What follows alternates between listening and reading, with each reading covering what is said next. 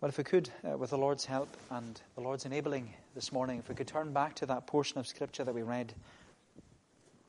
The book of Exodus and Exodus chapter 2. And we're going to look at chapter 1 and the beginning of chapter 2. But if we read again at Exodus chapter 2 and verse 5. Exodus chapter 2 at verse 5. Now the daughter of Pharaoh came down to bathe at the river. While her young women walked beside the river, she saw the basket among the reeds, and sent her servant woman, and she took it. And when she opened it, she saw the child, and behold, the baby was crying. She took pity on him and said, "This is one of the Hebrews' children." Then his sister said to Pharaoh's daughter, "Shall I go and call you a nurse from the Hebrew women to nurse the child for you?" And Pharaoh's daughter said to her, "Go." So the girl went and called the child's mother, and Pharaoh's daughter said to her, "Take this child away and nurse him for me, and I will give you your wages." So the woman took the child and nursed him. When the child grew older, she brought him to Pharaoh's daughter, and he became her son.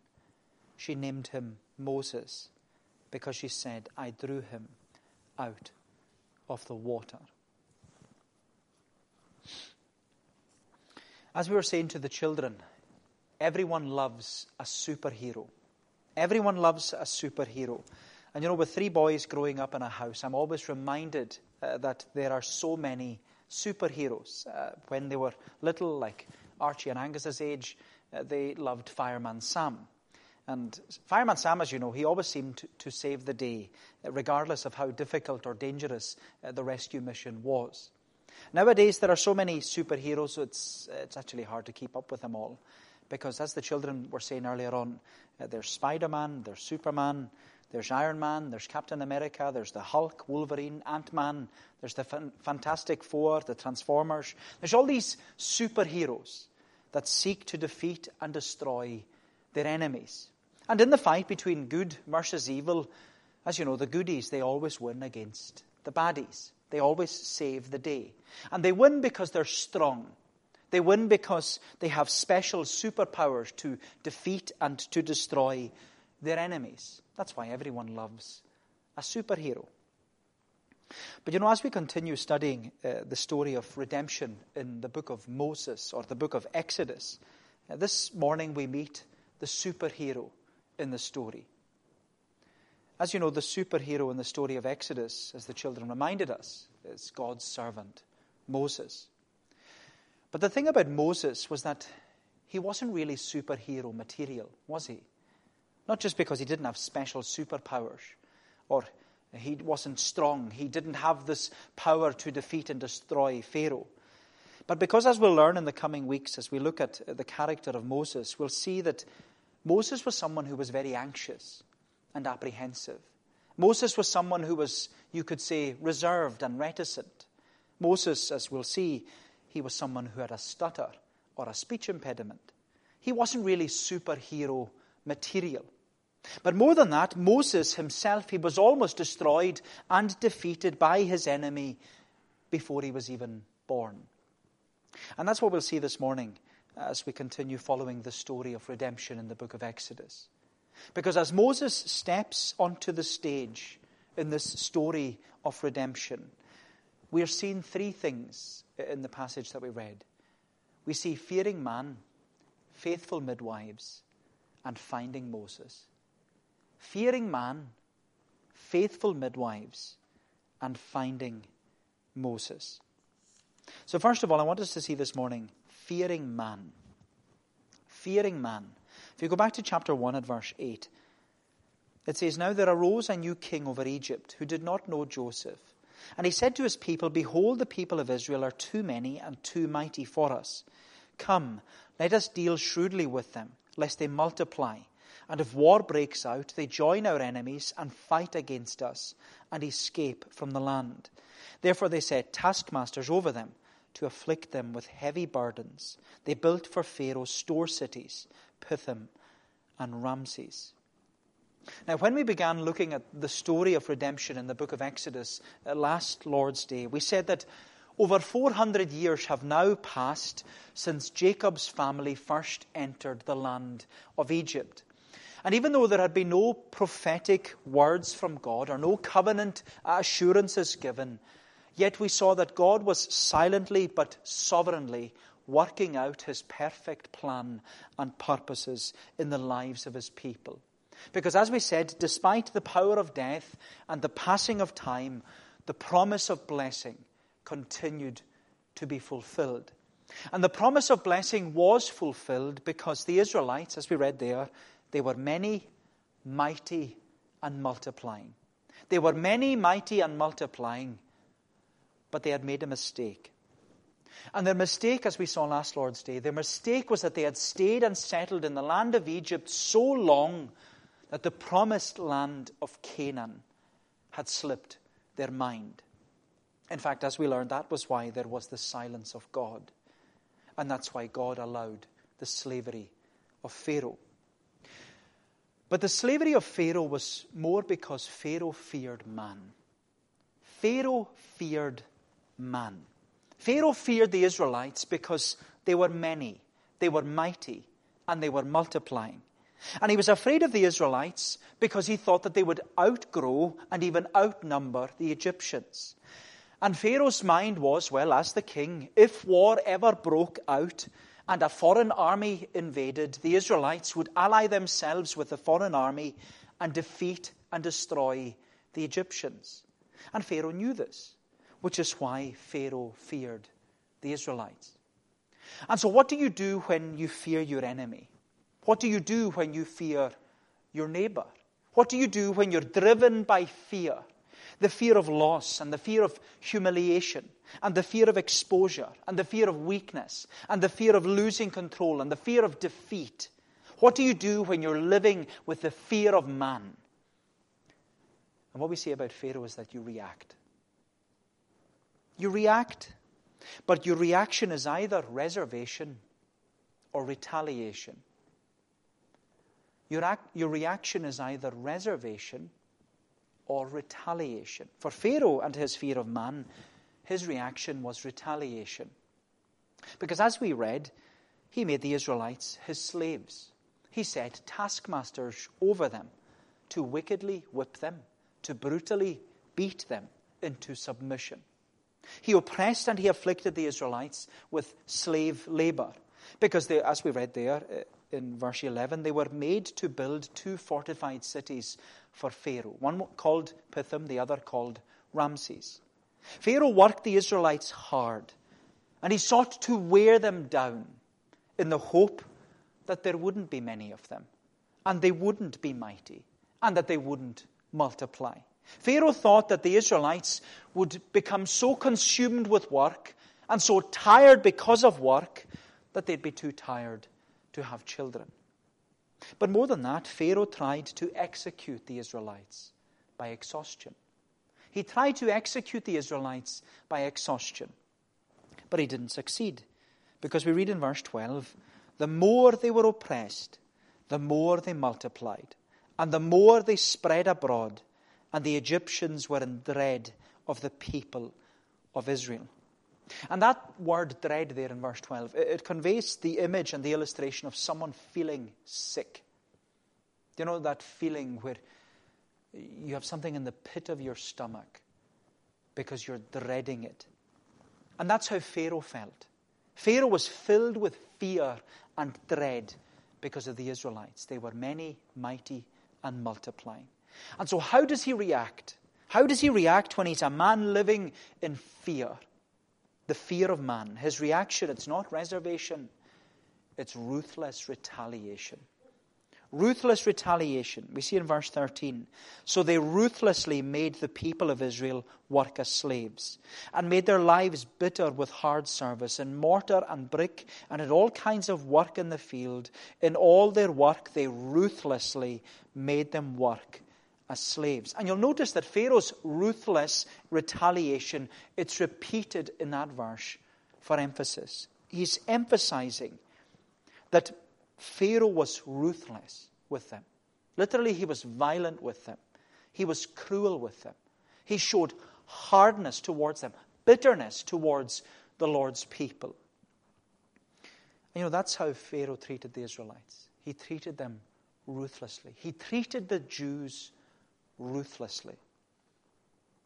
I don't know about you, but Pharaoh's treatment of the Jews, it immediately reminds me of the Holocaust and all that the Jews endured under the evil regime of Hitler. As you know, the Holocaust, it took place in the Second World War between 1941 to 1945, where Nazi Germany, they systematically slaughtered or murdered 6 million Jews across what was German-occupied Europe. And the murders were carried out in a similar way to Pharaoh, the king of Egypt. Because there was, as Pharaoh had, a policy of extermination by hard labor. There was hard labor in the concentration camps. But there was, as you know from history, there was also the use of gas chambers. But when we think about the Holocaust, we remember one of the most famous survivors of the Holocaust and the concentration camps, Corrie ten Boom. Where as a Christian, she not only helped to hide some Jews in her home during the Holocaust, but she also survived the sufferings of the concentration camp. And every time I think of Corrie ten Boom, I'm always reminded of what you read in her autobiography, The Hiding Place. It was the occasion when Corrie ten Boom and her sister Betsy, they were in the concentration camp. And you read that they were thanking the Lord for the fleas. They were thanking the Lord for the fleas. Now, we probably wouldn't thank the Lord for fleas. But in the concentration camp, the barrack that they were staying in, it was full of fleas, to the point that none of the German soldiers, none of the German guards would go near the barracks. They wouldn't enter it because it was full of fleas. And all those inside, they were protected. And they were praising the Lord and thanking the Lord in the midst of their awful circumstances. They were thanking the Lord for the tiny fleas who were protecting them. They were thanking the Lord for the fleas. Now, as we said last week, no people in recorded history have suffered as the Jews have suffered. Whether it's Pharaoh in Egypt or Nebuchadnezzar in Babylon or Stalin in Russia or even Hitler in Germany, every nation or ruler that has persecuted the Jews, they have all been punished for it. But and this is where I want to address my unconverted friend here this morning. As you consider Pharaoh fearing the Israelites or Pharaoh fearing man, here's a man who fears man. Pharaoh fearing man. You see that Pharaoh's fear of man, he had a reaction of ruthless retaliation. But the question is, how would you react, or how do you react to the fear of man? Because I don't think you would be like Pharaoh at all. You wouldn't have ruthless retaliation. Certainly not. But you would have reluctance and refusal. Because like it is for many of our unconverted friends, either here or at home this morning, when it comes to Christianity and the gospel and coming out on the side of Christ and nailing your colours to the mast, when it comes to believing in your heart and confessing with your mouth that Jesus Christ is Lord, you refuse. You refuse. And of course, in your heart, I know that you don't want to refuse Jesus. You don't want to resist Jesus. You don't want to reject Jesus. But you do. And you do because you're fearing man. Maybe you fear man. You worry about other people. Other people. You worry about what other people will say. You worry about what other people will think. You worry about what other people or how other people will react if you come out on the side of Christ and you confess that He is my Lord, He's my Savior.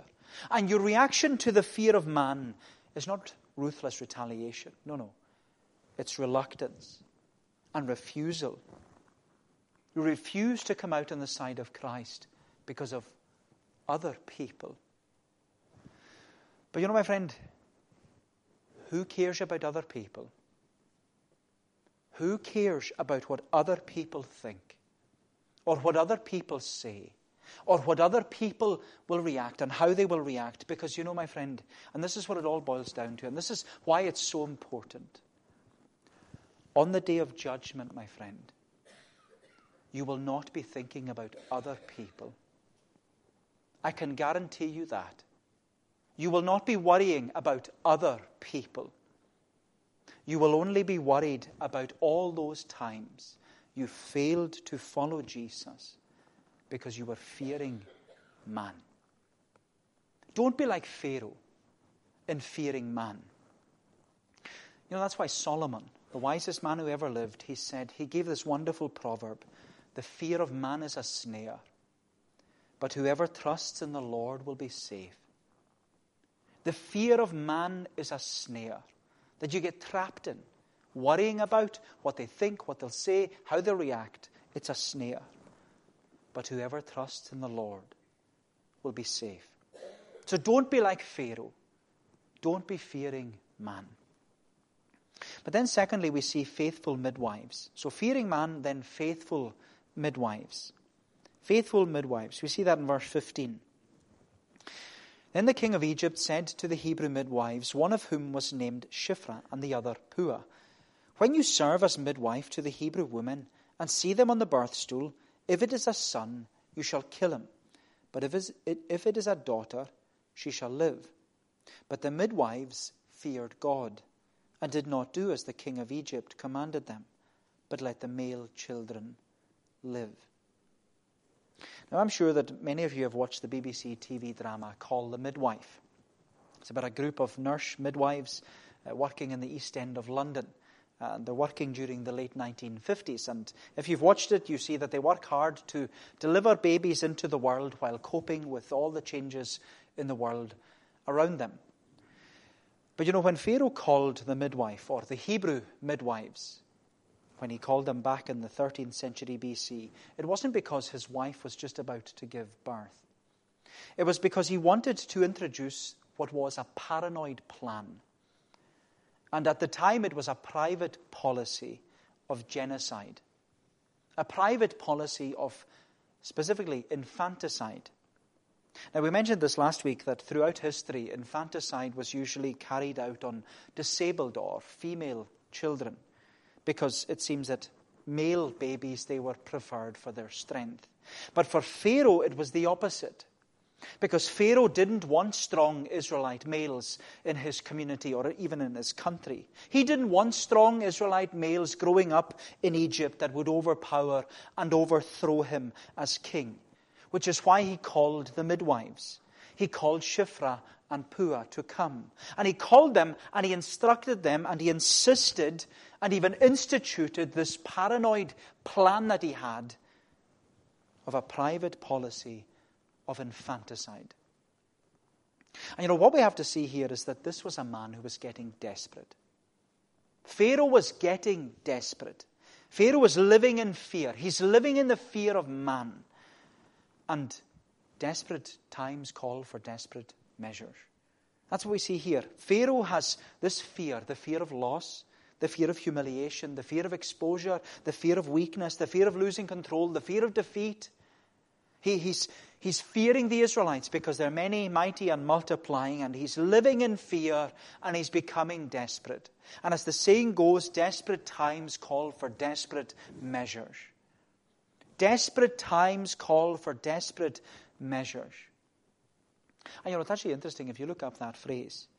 That phrase was coined by a Greek physician. Desperate times call for desperate measures.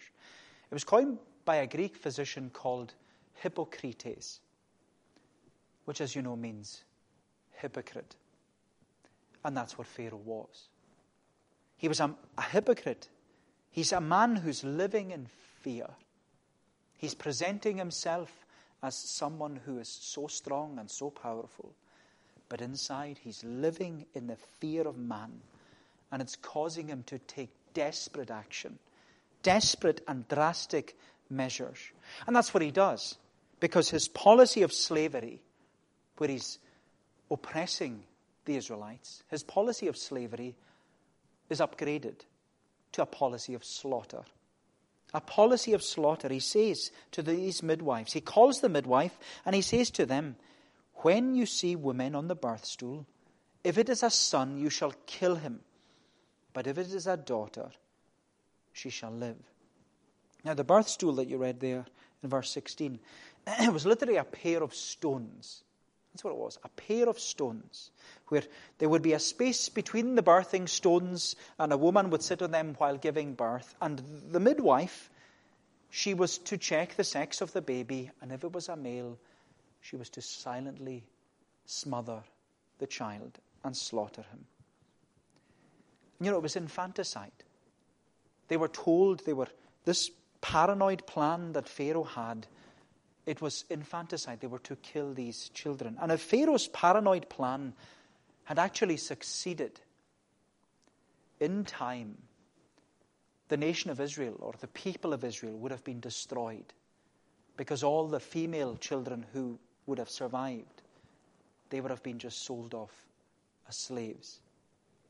But you know what's fascinating is that for Pharaoh's fear of man and his paranoid plan to actually work, he was counting on these midwives. He was counting on these midwives whom he had called.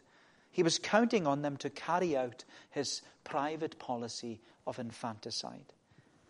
But what Pharaoh hadn't counted on was that the Hebrew midwives feared God more than they feared man. The Hebrew midwives feared God more than they feared man. Which means that although they acknowledged the position of Pharaoh as the king of Egypt, although they acknowledged him, they asserted and they affirmed that Jesus Christ is the King of Kings and the Lord of Lords. And you know, my friend, Shiphrah and Puah, they had true reverence and they had true respect for the Lord as the King of his people. And as midwives, they were not prepared to carry out an act that was contrary to their conscience, regardless of the political pressure that was being put upon them. You know, one commentator states about these midwives. He says, this is the first instance in Scripture of civil disobedience. This is the first instance in Scripture of civil disobedience. Now, as Christians, you know that we are called to follow Jesus Christ. Because Jesus Christ, he is King and head of the church. He has all authority in heaven and on earth. But in following Jesus Christ, the Bible teaches us that we're also to acknowledge the state. We're to acknowledge the government and its leaders. We're to acknowledge the prime minister and the first minister. We're to show them respect. More than that, Scripture actually says that we're to pray for them. We're to pray for those in authority over us. But, and this is an important but when the leaders of our land instruct and insist upon laws that are contrary to God's law, then Scripture says very clearly, we must obey God rather than men. We must obey God rather than men. And you know, that's the principled stand which these Hebrew midwives made against Pharaoh, who was the leader of the country, the leader of the state. He was the king of Egypt. That's the principled stand they made. We must obey God rather than men. In fact, you know, that's actually the principle upon which the free church exists. The establishment principle. It's the establishment principle. You know, in 1843, the disruption took place when some 450 ministers, they left the established Church of Scotland because they were affirming and asserting that Christ alone is the king and head of his church. And that the government, whether Scottish or the British Parliament, the government of Christ's church is distinct from and not subordinate to the state government. You know, it was Thomas Chalmers, the first moderator of the Free Church of Scotland. He defined the position of the Free Church and the relationship between church and state. And he said, although we quit the establishment, we go out on the establishment principle. Although we quit the establishment, we go out on the establishment principle. And the establishment principle is a biblical principle that emphasizes that The state is not to interfere in the spiritual affairs of the church of Jesus Christ, because we must obey God rather than men. We must obey God rather than men. But although that's the case of the establishment principle also exhorts and encourages us, both church and state, to work together or to help one another for the Christian good of the nation. That's why as a denomination we adhered to the Prime Minister's announcement of lockdown in March 2020. The church took the decision to submit to the declaration of the state and close its doors to the public worship of God until it was safe to reopen. And the church made the decision based upon the Bible, out of love for our neighbour, and to adhere to the sixth commandment of preserving and protecting life. And that's the same principle stand which these Hebrew wives made against Pharaoh. They obeyed God rather than men because of the sixth commandment. Although the sixth commandment hadn't been given by then. They obeyed the commandment to protect and preserve life. They obeyed God rather than men. And as Christians, needless to say, that's what we are to do. We are to obey God rather than men. We are to seek first the kingdom of God and His righteousness. But what I love about these Hebrew midwives, Shiphrah and Puah, and I love that they're named. There's not many names mentioned in this chapter. What I love about them is that despite the fact that Pharaoh had this paranoid plan and this private policy of infanticide, Pharaoh's fear of man had led them to be faithful midwives. And what I love about these midwives is that they weren't given positions of prominence. But in the background, they just faithfully and they quietly sought to serve the Lord and His cause by doing what they could. They weren't given positions of prominence. They just faithfully and quietly served the Lord by doing what they could. And my friend, that's all that God asks of us. That's all that He asks of us as His people. He doesn't ask us to seek positions of prominence or power. He just asks us to obey Him rather than men and to work faithfully and quietly so that by doing so it will bring about His perfect plan and purpose. And so as we follow this story of redemption in the book of Exodus, we see three things. We see fearing man, faithful midwives, and then lastly, finding Moses. Finding Moses. Fearing man, faithful midwives, and finding Moses. Now look at verse 22. Then Pharaoh commanded all his people, every son that is born to the Hebrews you shall cast into the Nile, but you shall let every daughter live. Now a man from the house of Levi went and took as his wife a Levite woman. The woman conceived and bore a son, and when she saw that he was a fine child, she hid him 3 months. When she could hide him no longer, she took for him a basket made of bulrushes and daubed it with bitumen and pitch. She put the child in it and placed it among the reeds by the river bank.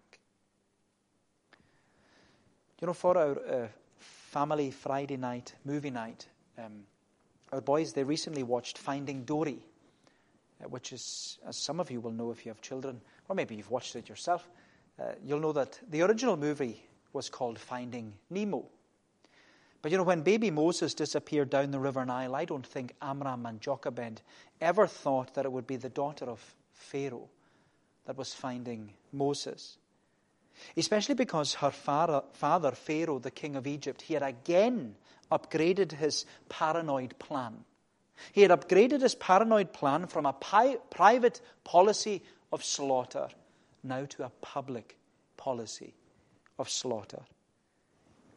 He decreed to the whole nation of Egypt, every son that is born to the Hebrews you shall cast into the Nile. So if you see a Hebrew child, he says, cast him into the Nile, but you shall let every daughter live. It was a public policy of slaughter. And without question, Pharaoh's paranoid plan and this public policy of slaughter, it caused the Israelites to live in fear. They lived in fear of Pharaoh.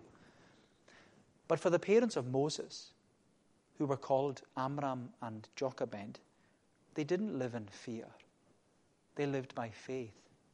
They didn't live in fear, they lived by faith. And we know that because if you read into the New Testament in Hebrews chapter 11, we're told that by faith Moses, when he was born, he was hidden for 3 months by his parents because they saw that the child was beautiful and they were not afraid of the king's edict.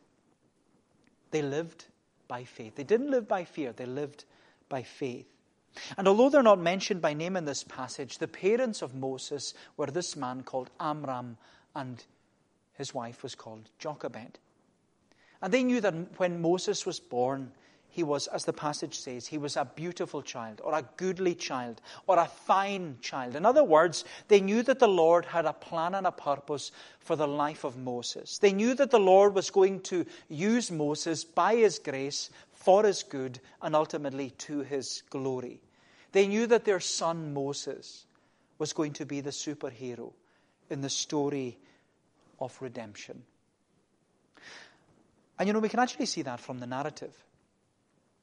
Because you'll notice when you read the opening verses of Exodus chapter 2, you'll notice that no one's name is mentioned in the narrative except for Moses. No one's name is mentioned except Moses. Amram, the father of Moses, he isn't named. He's only referred to, as we see in verse 1, the man from the house of Levi. Jochebed, who was the mother of Moses, she isn't named either. She's only known as the Levite woman. Then there's Miriam, who was the eldest child in the family. She isn't named. We're only told that she's the sister. Pharaoh's daughter, she also remains nameless in the narrative. And Aaron, who was 3 years older than Moses, he doesn't even get a mention at all in the narrative. And that's because the focus is all upon Moses. The writer of the book of Exodus, who was Moses himself, he wants us to focus upon the superhero in the story. Because Moses is the superhero in the story of redemption. But what this nameless narrative is actually emphasizing to us is that Moses is a type of Christ. Moses is pointing us forward to the superhero in the greater story, the greater narrative. Moses is a type of Christ. And you can even see that in the opening verses of chapter 2, can't you? Where there's this edict or this policy to slaughter babies. And then you look forward to the time of Jesus. And there was King Herod. He's issuing and he's instituting another paranoid plan, another public policy of slaughter and infanticide to kill all the children who are under the age of 2. And rather than living in fear, the parents of Jesus, Mary and Joseph, they lived by faith. Because they knew that their son was a beautiful child. They knew that he was a goodly child. They knew that Jesus was someone whom God had a plan and purpose for his life. And they knew that he was going to be used by God's grace for his good and to his glory. But when you read in the New Testament, when you read through the Gospel of Matthew, it's not a nameless narrative. Everyone is named, particularly Jesus. Jesus is given a specific name. Call his name Jesus. Call him salvation. Call him Savior. Call him, dare I say, the superhero of the story. Why? Because he is going to save his people from their sin. Call him Jesus. Call him Jesus. And as you know, my friend, Jesus, he is the real superhero in the great narrative, in the great story of redemption. When you look at the bigger picture, we're only looking at Exodus, this little part.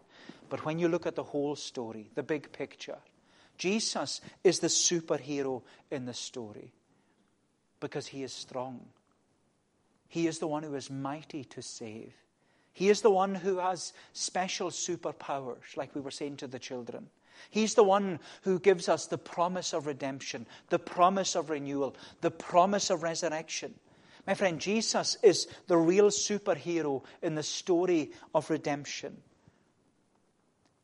That's why we're called to trust in him with all our heart. The fear of man, that's a snare. But whoever trusts in the Lord, said Solomon, is safe. We need to trust in the superhero of the story. We need to trust in Jesus. You know, Moses, he may have been the superhero in this little part called Exodus. But he wasn't really superhero material, was he? He wasn't strong. He didn't have superpowers to defeat and destroy Pharaoh. Jesus is the superhero in the great story of redemption. Jesus is the one we need to trust in with all our heart. Jesus is the one we need to look to and call upon and claim as our Savior. And my friend, that's what this story is calling us to trust in this Jesus, and to know him and to love him and to follow him for time and for eternity. The time has gone. But my friend, if there's a message this morning from God's Word, the superhero is Jesus, and you need to trust him.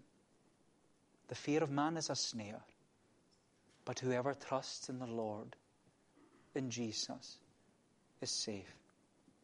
Well, may the Lord bless these thoughts to us. Let us pray.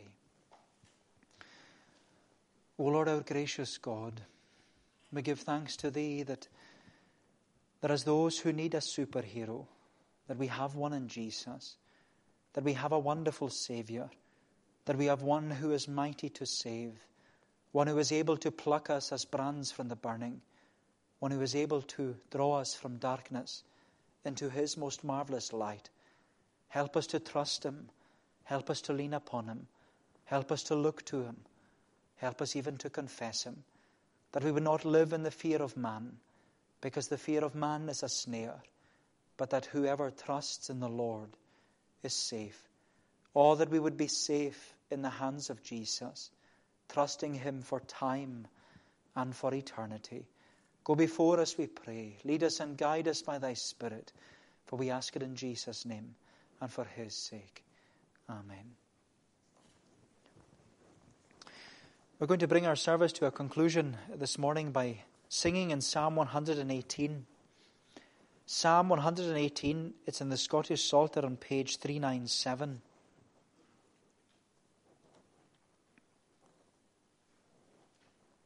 We're singing from verse 5 down to the verse marked 9.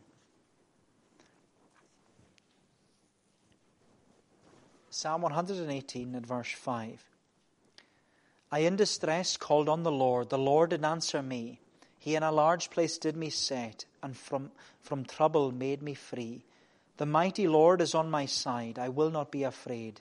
For anything that man can do, I shall not be dismayed. And then we go to verses 8 and 9, which, very interestingly, are the middle verses of the Bible. I'll explain it maybe another day, but when you come to Psalm 118 at verse 8 and 9, it is the center verse of the Bible. And what does the center verse of the Bible tell us? Better it is to trust in God than trust in man's defense. Better to trust in God than make princes our confidence.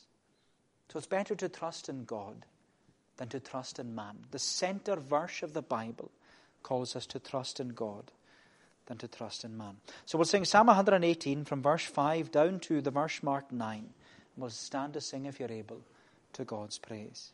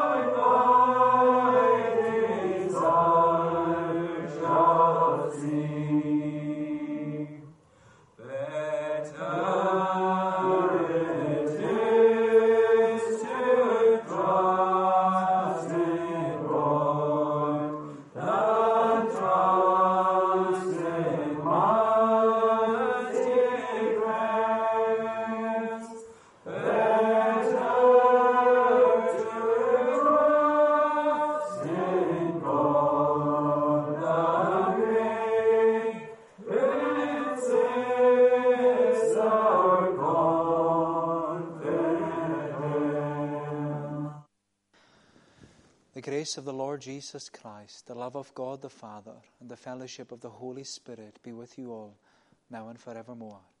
Amen.